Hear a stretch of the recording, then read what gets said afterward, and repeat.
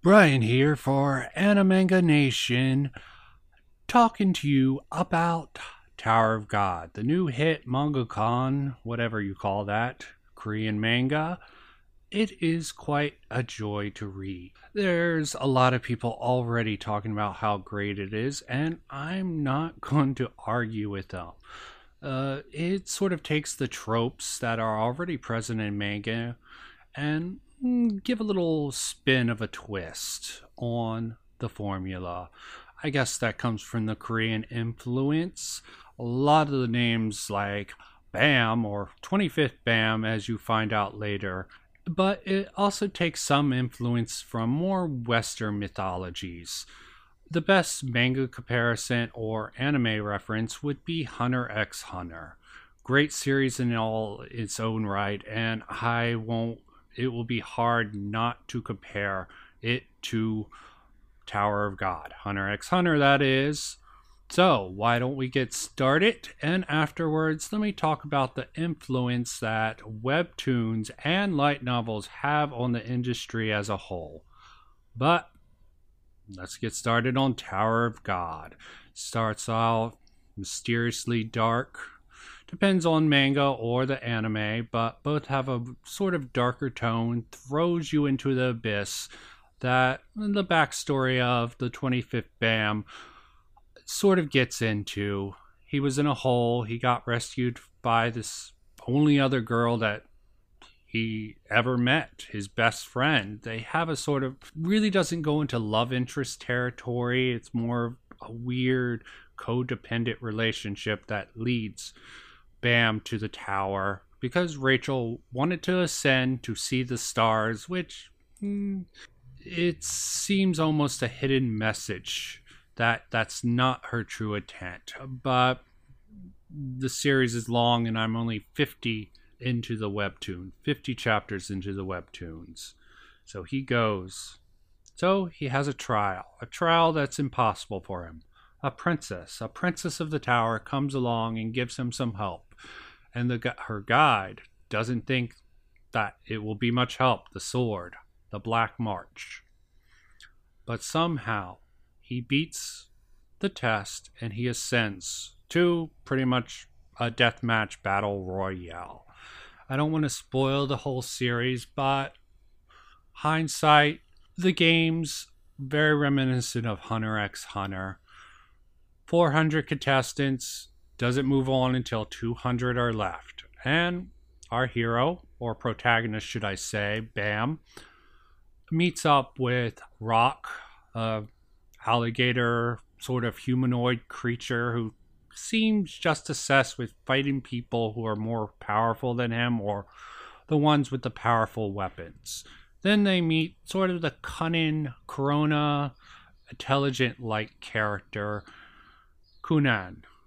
Forgive me if I'm mispronouncing any of this. A blue hair Rock, who calls everyone turtles, calls him the blue turtle. And Bam is the black turtle. He wants to fight Bam.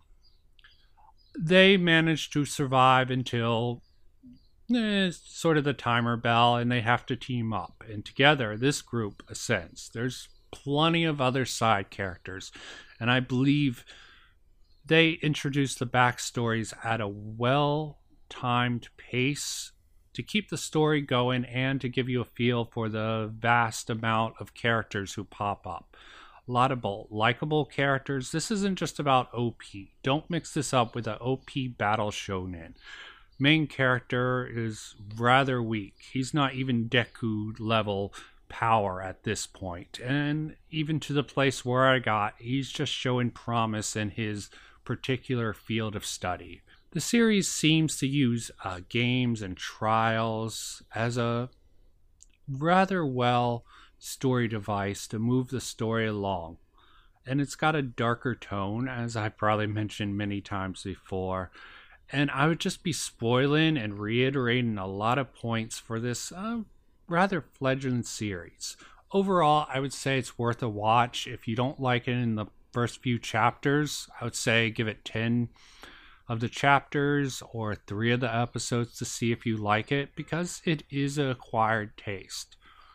I must say, It is infinitely superior to most manhwa.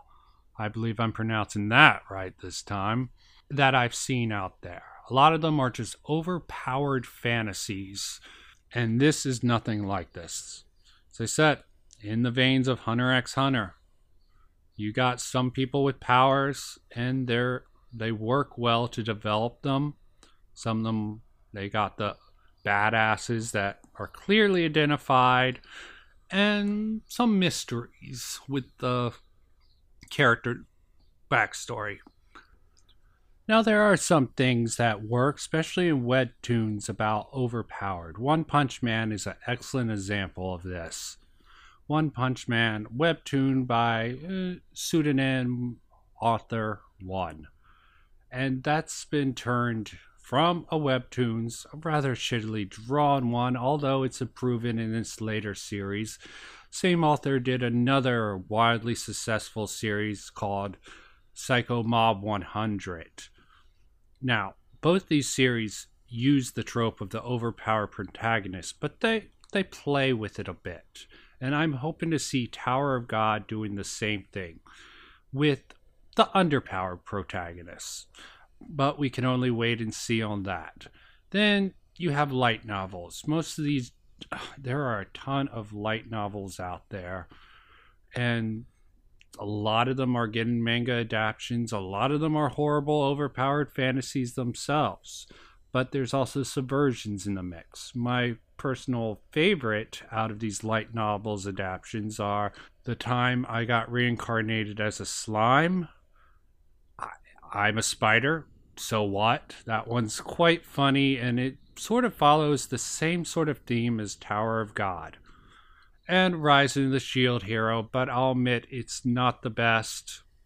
Same with Goblin Slayer, both controversial picks, but I'll stand by them because people get too freaked out about these primitive beliefs, societies, and the themes in them. And I simply say, time and place. If you're back in a backward society and you're civilized, what can you do about it? You got to do some things to help it, but you got to go with the flow. But that's an aside.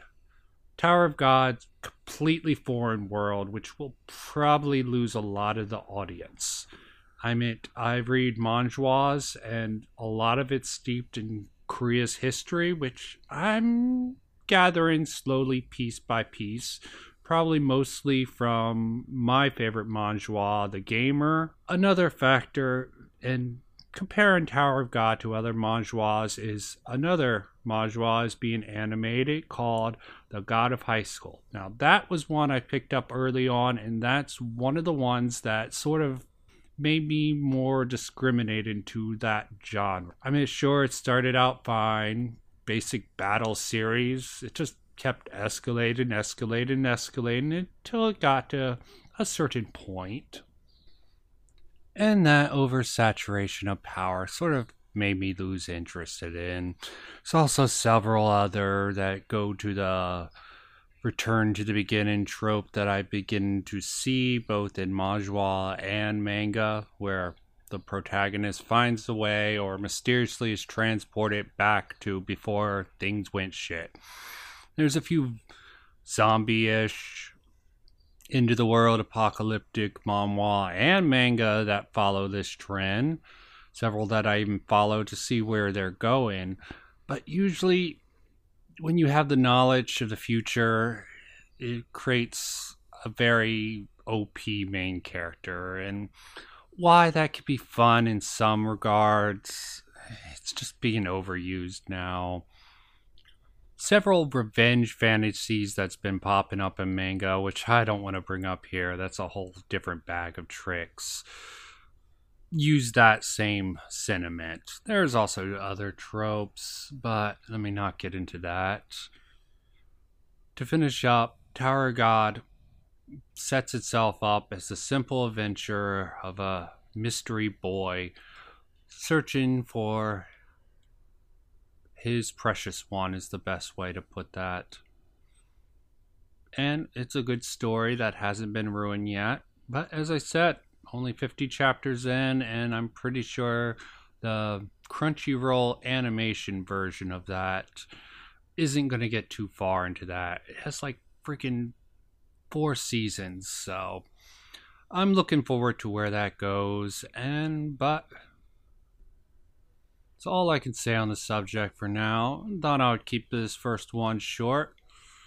Hope you enjoyed the content, and this is Brian from Anamanga Nation. I'm still having trouble with that name, as in all things, but take care and goodbye.